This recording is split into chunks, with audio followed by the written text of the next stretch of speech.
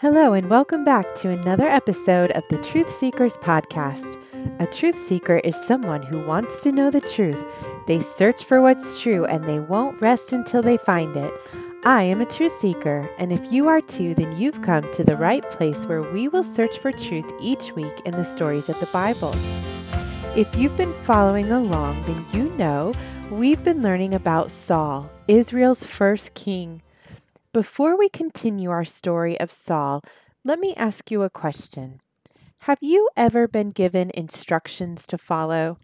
Maybe you've been given instructions by your parents on what you need to do before bedtime, or how to behave at the dinner table, or how to treat your friends and siblings. Maybe you've been given instructions by a teacher in school or a Sunday school teacher at church on how to raise your hand if you want to ask a question or how to listen when the story is being told. We are given instructions all the time. Did you know that God gives us instructions too? God gave the Israelites instructions in the Ten Commandments on how to follow Him and serve Him. When we follow God's instructions, we obey Him. When we choose not to follow God's instructions, we disobey Him. God loves us so much, and because He loves us, He has given us instructions that we might have wisdom on how to live a good life that brings glory to Him and His name. King Saul was chosen as king to lead the people of Israel, and part of being a king was following God's instructions. God gave King Saul specific instructions on how to rule the Israelites and be a good king over them. But sadly, as we will see yet again, Saul chose to disobey. You see, there was another enemy of the Israelites besides the Philistines that had not been good to them while they were in the desert on their way to the promised land. The name of this enemy was the Amalekites. Can you say Amalekites? The Amalekites fought against the Israelites while they were in the desert on their way to the promised land. They were cruel and evil and worshipped idols instead of the one true and living God. God gave Saul specific instructions on what He wanted Saul to do. He said to Saul, "I will punish the Amalekites for what they did to Israel when they waylaid them as they came up from Egypt. Now go, attack the Amalekites and remove them completely and everything that belongs to them. Get rid of the evil of the Amalekites." So Saul summoned the men and mustered them to him. 200,000 foot soldiers and 10,000 men from Judah. Saul went to the city of Amalek and set an ambush at the ravine. Then Saul attacked the Amalekites all the way from Havilah to Shur to the east of Egypt. He captured the king of the Amalekites and kept for himself the best of their sheep and cattle and the fat calves and lambs. Everything that he saw was good for himself. Now, what had the Lord told Saul to do? Didn't the Lord tell Saul to remove everything of the Amalekites, even the animals that belonged to them, so there would be no evil left in the land? Oh dear, it does not seem that Saul followed God's instructions. Isn't this the second time we have seen Saul disobey the Lord? In our last story, Saul offered the sacrifice unto the Lord when it was not his place to do so, and now he is keeping the best of the animals of the Amalekites for himself, when the Lord told him to remove all the evil of the Amalekites, even the animals that belonged to them. Then the word of the Lord came to Samuel, and the Lord said, "I am grieved." Do you know what it means to be grieved? It means to be sad, even deeper than sad. It means to have a heart that is hurting, broken, and in pain. God's heart was broken over Saul's disobedience. He said, "I am grieved that I have made Saul king because he has turned away from me and has not carried out my instructions." This made Samuel upset. Samuel's heart was troubled, and he cried out to the Lord all that night. Early in the morning, Samuel got up and went to meet Saul, but he was told, "Saul has gone to Carmel. There he has set up a monument in his own honor and has turned and gone on down to Gilgal." Oh, truth seekers, let's stop for just a moment and think about what Saul did. He set up a monument in his own honor. A monument was something that was built with stones and set up where everyone could see it as a way of remembering someone or something that happened.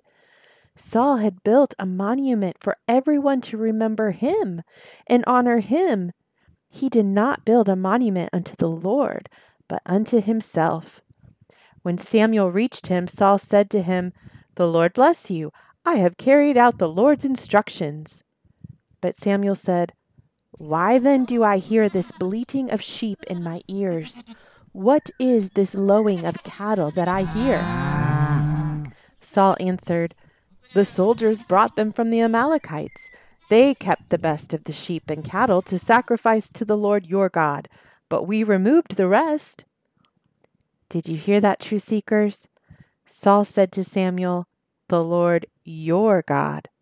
Saul was no longer even claiming God as his own God.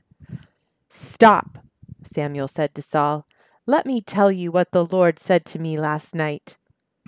"Tell me," Saul replied. Samuel said, "Although you were once small in your own eyes, did you not become the head of the tribes of Israel? The Lord anointed you king over Israel, and he sent you on a mission, saying, 'Go and completely remove those wicked people, the Amalekites.' Why did you not obey the Lord? Why did you pounce on the plunder and keep it for yourself and do evil in the eyes of the Lord?" "But I did obey the Lord," Saul said. "I went on the mission the Lord assigned to me. The soldiers took sheep and cattle from the plunder, the best of what was devoted to God, in order to sacrifice them to the Lord your God at Gilgal." Oh, true seekers, did you hear what Saul said again? He still doesn't get it. Only partly obeying God is not really obeying him at all. Then Samuel said something very serious. He replied, "Does the Lord delight in burnt offerings and sacrifices as much as he delights in obeying the voice of the Lord? To obey is better than sacrifice, and to heed is better than the fat of rams. For rebellion is like the sin of divination, and arrogance like the evil of idolatry. Because you have rejected the word of the Lord, he has rejected you as king." Then Saul said to Samuel, "I have sinned. I have violated the Lord's command and your instructions. I only did it because I was afraid of the people, and I gave in to them. They were the ones who wanted me to do it. Come back with me so that I may worship the Lord." Samuel knew that Saul's heart was not sincere, and he said, "I will not go back with you.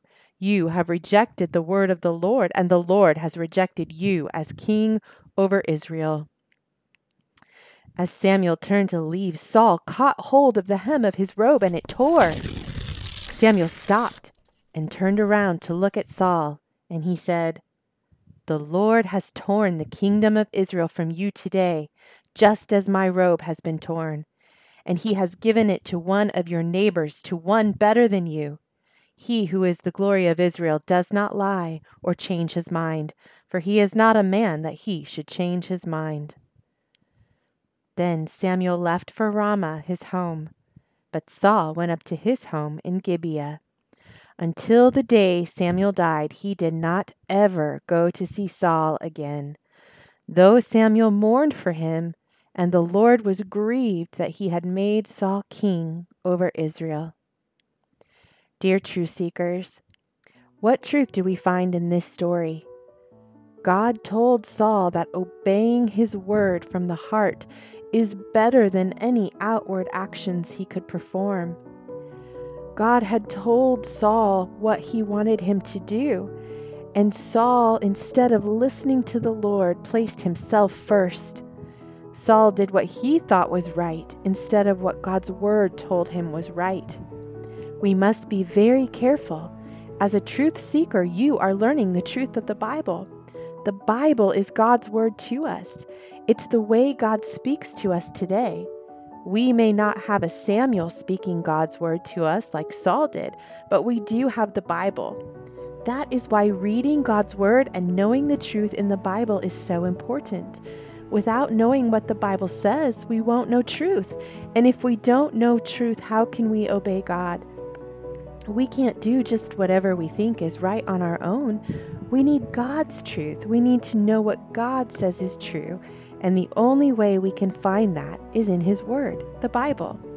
If our hearts are not ready to obey His Word, then we will grieve God's heart, just like Saul did. There will be many people in the world trying to give you instructions and tell you that they have the answers. But if their answers do not come from God's Word, then it's not truth. Psalm 119:11 says, I have hidden your word in my heart that I might not sin against you. What does it mean to hide God's word in your heart? It means to read it, to memorize it, and to think about it all the time so that you always have it near you. When you keep God's word close to your heart, you will know the truth, and the truth will help guide you and help you to obey God and make wise choices. Saul's heart was in rebellion to the Lord. He did not see God as his God. Every time he said to Samuel, your God, it showed that Saul was not in a close relationship with God. God wants to be your best friend. He wants to be your God. He is not just your parents' God or your teacher's God or your pastor's God. He wants to be your God. Will you let Him be your God today? Will you surrender your heart fully to Him? If you believe that Jesus died on the cross for your sins and has forgiven you, then you are a child of God and God is your God. God is looking for hearts that are fully surrendered to Him, hearts that love Him and are willing to obey. In our next episode, we are going to learn about a man who had a heart after God, a heart that was fully surrendered to Him. Do you know who it is? You'll just have to listen to next week's episode to find out. Let me pray with you before we go. Dear Heavenly Father, we just thank you so much that we can say today that you are our God. Father, you are my God, and I worship you and you alone. Father, thank you for giving us your word so that we may know the truth.